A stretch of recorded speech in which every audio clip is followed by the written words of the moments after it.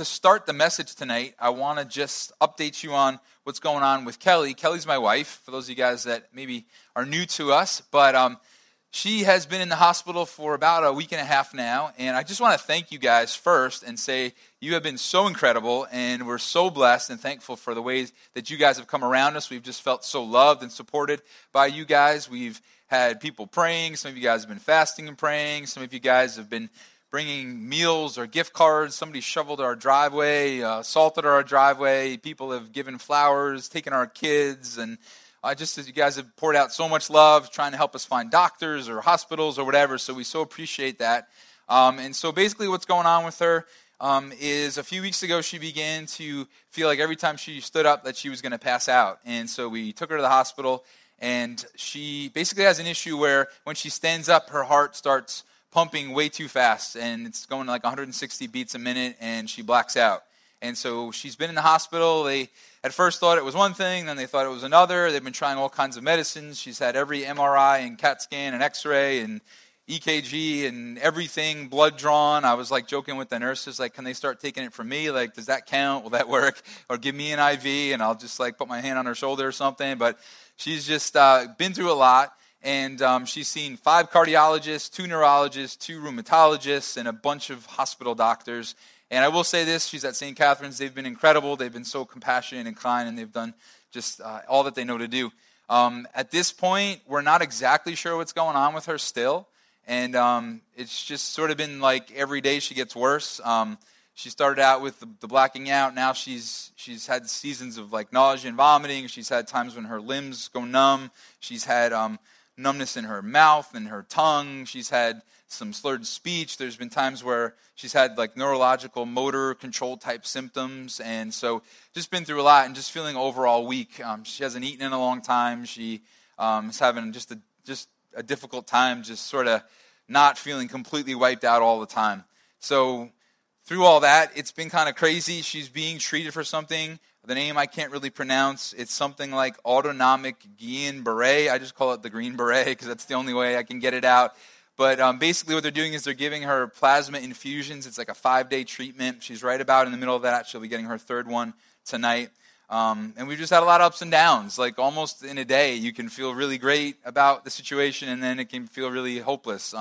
Yesterday, our pastors and elders came and prayed for her, and we saw a really noticeable difference in her. She, about a half hour after we prayed, was like sitting up in a chair, which she hadn't done in over a week. So, that was huge. And then later that day, she felt sick again, and this morning has been rough. And then we had another time of prayer this afternoon where someone came to visit her and just prayed for her, and it was a powerful time, and she was more encouraged and felt more hopeful. And so it's just crazy. It's just so many emotions and so much up and down. And I guess all that to say that many times in the last week and a half, I've had moments of sort of just disagreeing with God and disapproving of sort of what he was doing, sort of just feeling discouraged, feeling frustrated, kind of being like, God, why aren't you stopping this? Or God, why are you allowing this? And just sort of having all those objections running through my mind. And I just felt like I should talk about that. I felt like I should talk about objections. The word objection is defined as a feeling of disapproval or a reason for disagreeing. And we've all seen those movies where, the one lawyer is arguing the case and the other lawyer stands up and says, I object. And what is he doing? He's saying, I disagree or I disapprove. And sometimes we feel that toward God. Sometimes we have objections about the way he's handling something, or maybe we feel like he's not handling it at all. And we disagree with that. And we ask God, why are you allowing this pain? Why are you allowing this suffering or this confusing situation in my life? And just this past week, I just really felt like I should talk about this because it's what I'm wrestling with. And I'm literally sitting by her bed writing this message and just wrestling with these very questions and these emotions. And I've had times in these past weeks where I've said, God, like, what are you doing? God, why her? God, why are you letting her suffer like this? Why haven't you answered prayer yet? And I think that there are tons of objections we can wrestle with, but I think probably the 3 biggest ones as Christians, or as people maybe if you're not a Christian who are exploring Christianity, I think the 3 ones that we wrestle with the most is probably the objection of pain, which we're going to talk about tonight. And then the next one we're going to talk about next week, and that's the objection of unanswered prayer. It's when we're praying and asking God to do something, and he's saying either wait or no, and we're only wanting to hear yes. How do we get through that?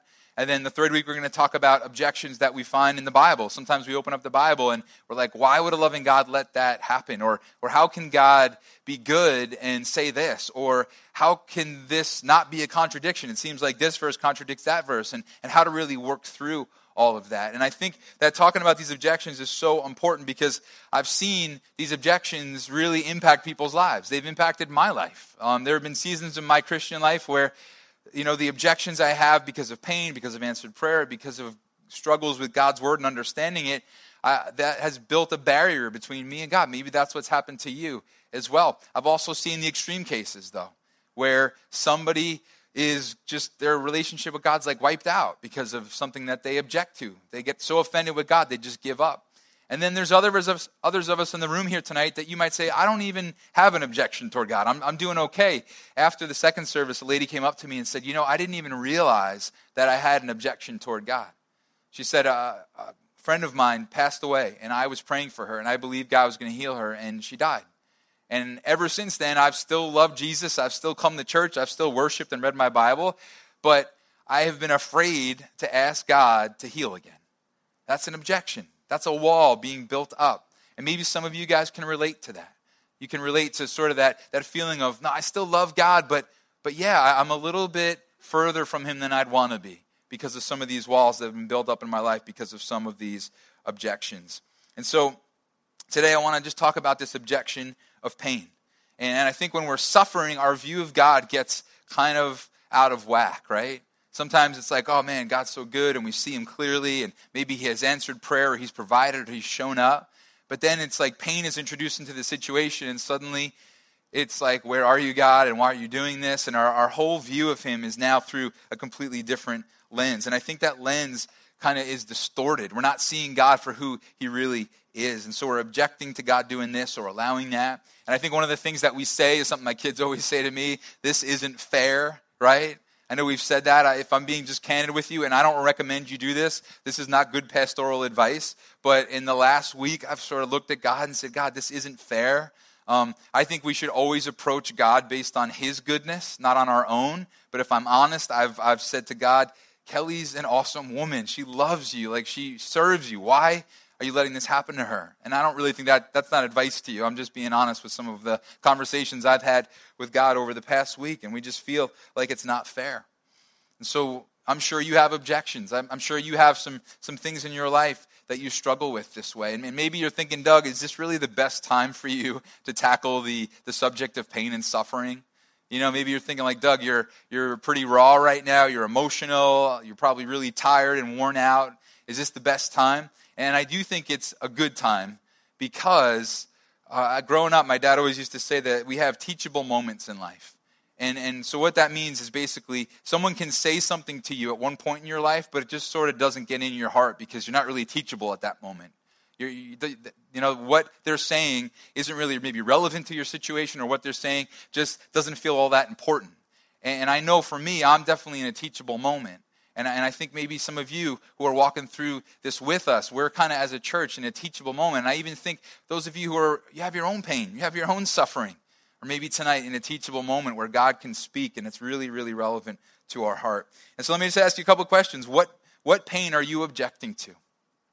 What's going on in your life that you're saying to God, God, why are you doing this? I'm disapproving of this. I'm disappointed, God. I disagree with how you're handling this. This isn't fair. Are there any of those in your life right now? Are there any walls that are beginning to be built up, even if they're just small walls, like you can't pray for healing anymore?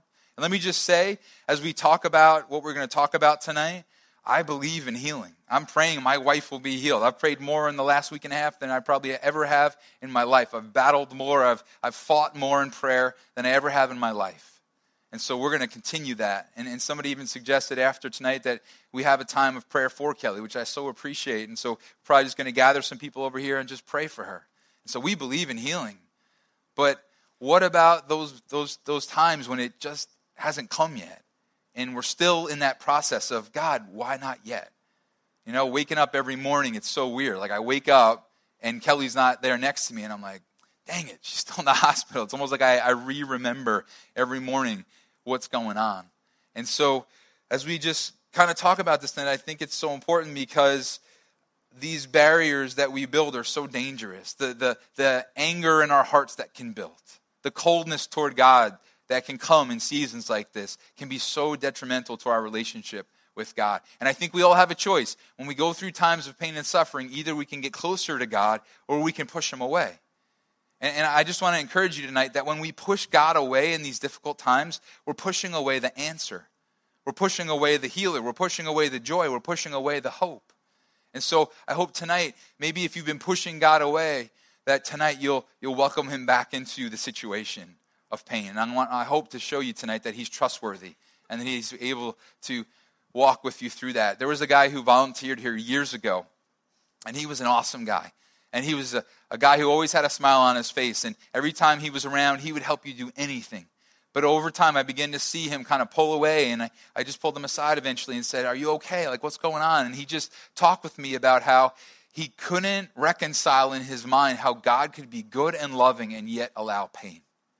And eventually that wall became so big in his life that he just gave up on his relationship with God. And so I know that this topic is so important.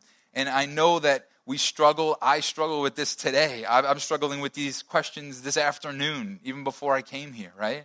But I know that there's something that always grounds me. It always brings me back when I have these objections in my heart. And that's what I want to share with you tonight. So the question I want to answer tonight is, what is the answer to our objection of pain? How do we answer it? How do we get past it? How do we not build these walls in our lives when we go through these difficult seasons? If you're not a follower of Jesus, I say this all the time, that pain and suffering is the number one reason why people don't believe in God. And so if you're here tonight going, "See, this is why I know I can't ever trust God, because bad things happen," I hope tonight you'll see a different side of God. I hope you'll see a reason to come close to him as opposed to keep him at arm's length. And so we're going to look in Hebrews chapter 2 tonight. And my goal is for us to really kind of make a leap together. For us to be able to get from really focusing on our own pain and our own suffering and realizing that maybe the unfair situations in our life kind of pale in comparison to what Jesus suffered.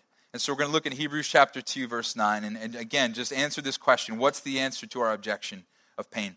So verse 9 says, "But we do see Jesus, who was made lower than the angels for a little while, now crowned with glory and honor, because he suffered death, so that by the grace of God he might taste death for everyone."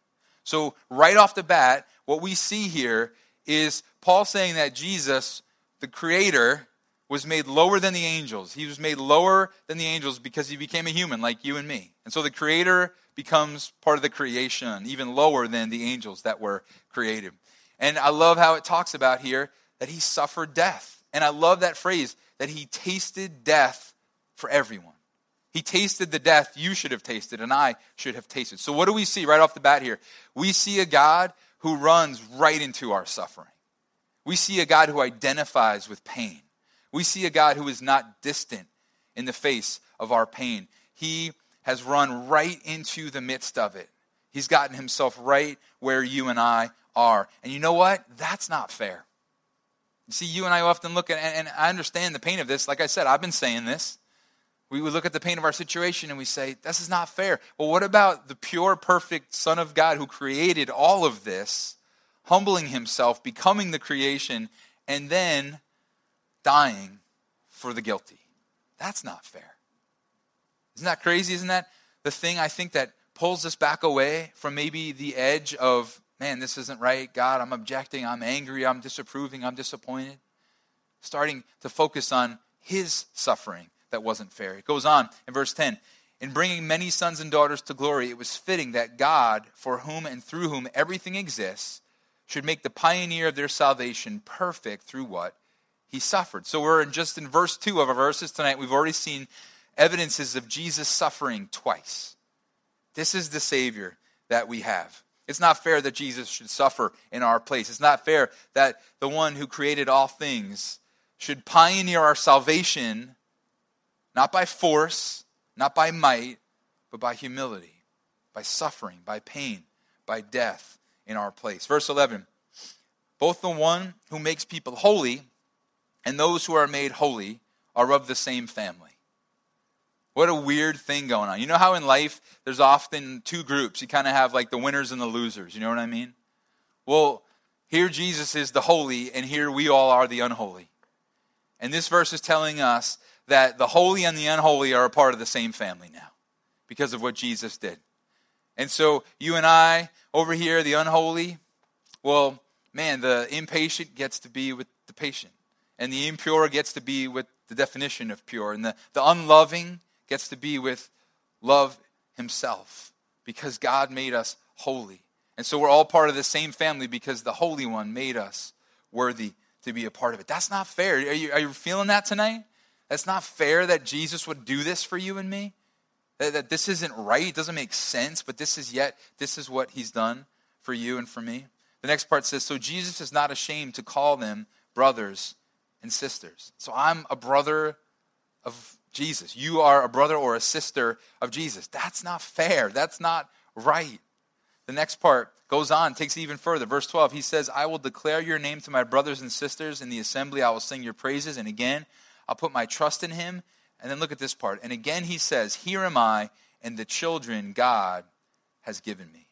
So now he refers to us as his children. How is that true of me?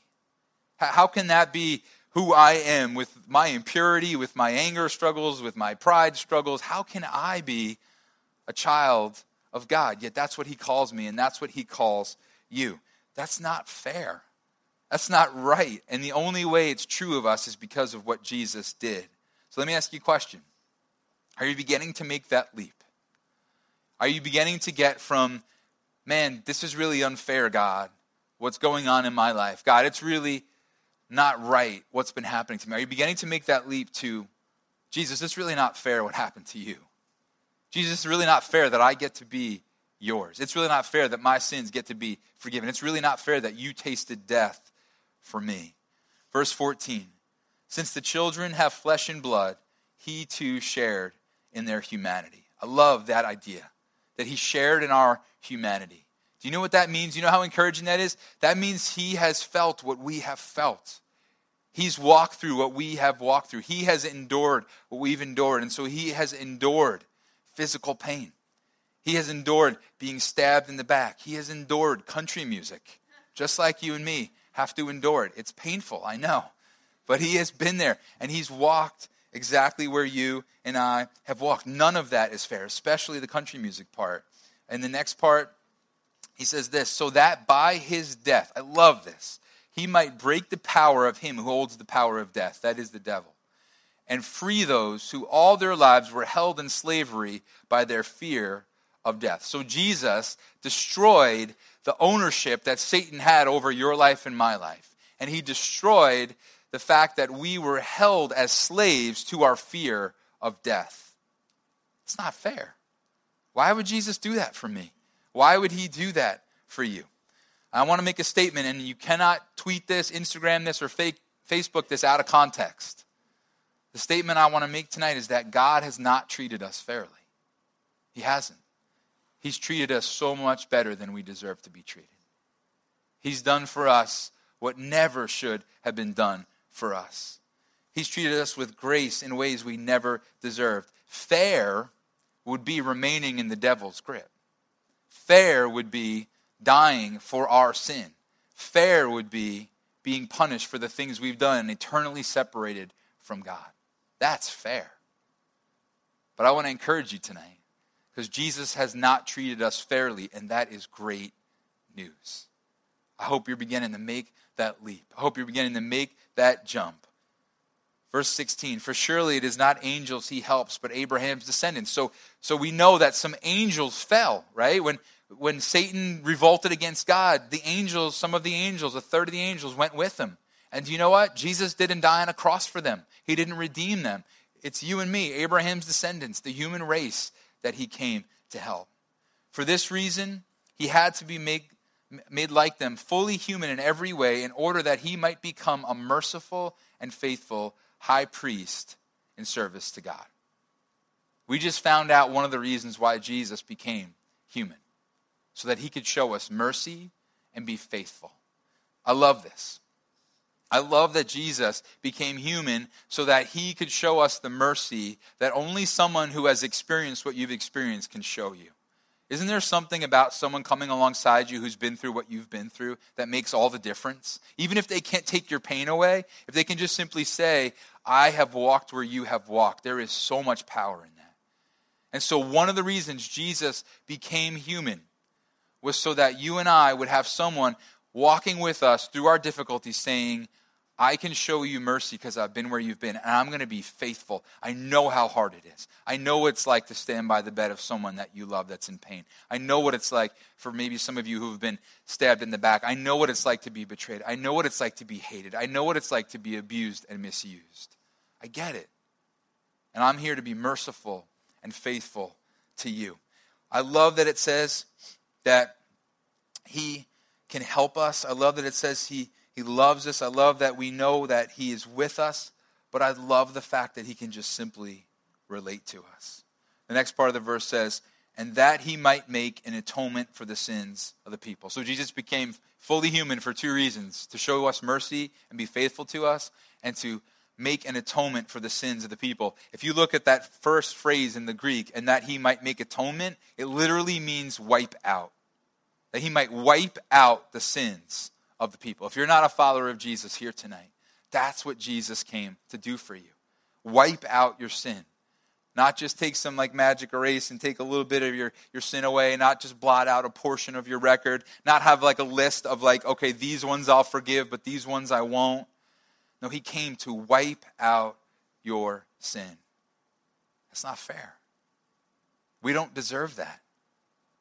I can only imagine, like, if you were to think about Jesus dying in our place and him being perfect and pure. Like, imagine a court case where somebody was found guilty and put on death row, and then someone else saying, I will die in their place. Can you imagine, like, social media would be blowing up, it'd be trending everywhere, everybody would be like, this isn't fair, this isn't right, the person who committed these murders needs to die, not this innocent person. Yet that is the story of Jesus and us. That's what he's done for us. And so we started this message talking about how we often look at God and say, this isn't fair. And I really hope you're starting to look at what Jesus went through and say, that isn't fair. I hope you're starting to look at your own relationship with God and saying, I shouldn't be where I am with God. I shouldn't have what I have in God. I shouldn't be able to approach Jesus with all my burdens, yet I can. I shouldn't have an advocate with God the Father, yet Jesus is my advocate. I shouldn't have my sins wiped out and atoned for, yet that's exactly what I have. So we started out the message feeling like maybe we were the ones being mistreated. I hope tonight we're celebrating the fact that God mistreated Jesus in our place. That's what's not fair. That's what grounds me when I begin to feel disapproval and disagreement with what God is doing. And then we get to this awesome verse. And it says this in verse 18. Because he himself suffered when he was tempted, he's able to help those who are being tempted. If you look at the Greek for tempted, it means painful trials. I always misunderstood this verse. I always thought it meant like when I'm at Bobby's and I ate like way too many fries and I want to order a second basket of fries, like Jesus can help me because he's been tempted too. You know, that's not what it's talking about. It's talking about the painful trials we go through. Jesus can help us then because he has been through those same painful trials. And I love that Jesus can help me through my painful trials. But do you know what means so much to me? The fact that he's just simply been through those painful trials too. The fact that he understands and he gets it. And I just think about how crazy it is that Jesus ever even felt pain in the first place. Like, I don't know about you, I try to avoid pain as much as possible. Right? I think that's what we all do. And Jesus completely could have avoided pain. All of us want to avoid pain. The only person I know that doesn't purposefully avoid pain is my son Landon. Yesterday, he's FaceTiming his cousin, and he's literally rolling himself down a flight of stairs. And he's like, and here I go again. Now I'll do it again. I'm like, dude, I already have one person in the hospital. Please stop. He's like, okay, Dad, sorry. Most of us avoid pain. But Jesus, who was the one worthy of no pain, entered into our pain. And he defeated Satan. And he freed you and I from his grip. And he tasted death for us so that we could walk free and enjoy the grace that he has for us. And so what is the answer to our objection of pain? What gets us past it? How do we fight through it when we're going, God, why aren't you? God, why is this? God, how come you're still allowing? God, how come it hasn't changed yet? How come I'm hurting so much? The answer to our pain. What is it? What is the answer to the objection of our pain? Jesus is the answer to the objection of pain. Jesus is the answer to our objection of pain. It's him. It's what he's done, and it's what he's been through. The suffering of Jesus puts to rest all of our objections about our own pain. And what's interesting is that doesn't mean I understand why I have my pain. Just suddenly, I now have someone I can look to who should never have gone through it, but did for me, and now will help me through my pain.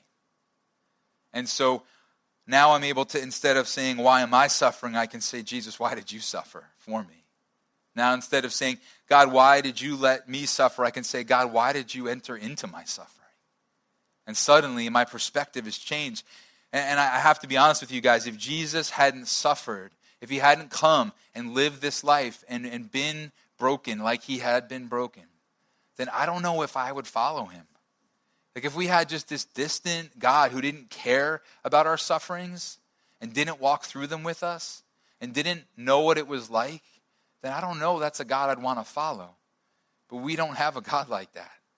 We have a God who can look you and I in the eye and say, I understand what it hurts to love somebody who's hurting.